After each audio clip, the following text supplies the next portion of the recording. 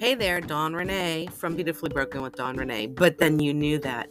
We have a new series airing this week called The Faces of Joy in Pain. And it's about people who have found ways to find some joy even when going through life-altering events.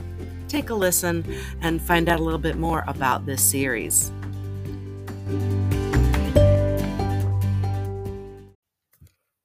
Here we are at season 2 of Beautifully Broken with Dawn Renee. And I'm Dawn Renee. And on this season, we are focusing on self-care to become self-aware.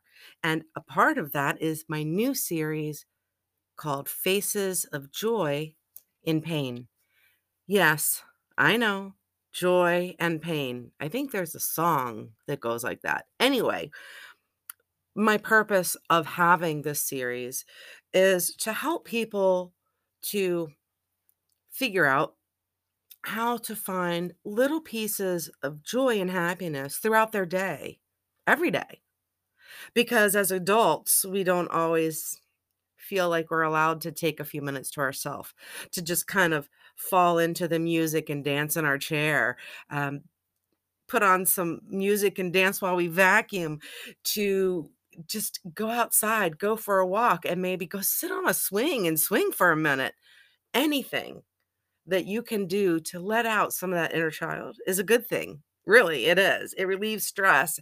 It helps you to laugh and smile and increase blood flow and get you feeling really good because those endorphins and dopamine and serotonin, all those things in your brain that those good feelings and activities release make you feel good. They make you feel joy. Crazy, right? So getting up and moving, doing some breath work, Ayurvedic medicine practitioners, holistic medicine, homeopathic medicine, uh, Reiki, chakras. These are all things I'm going to be talking about. So coming up today is an episode of Faces of Joy in Pain.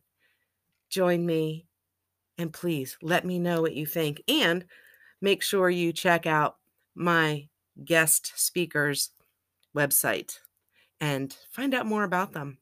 If you need to know more, you can ask me or check out their website or Facebook group.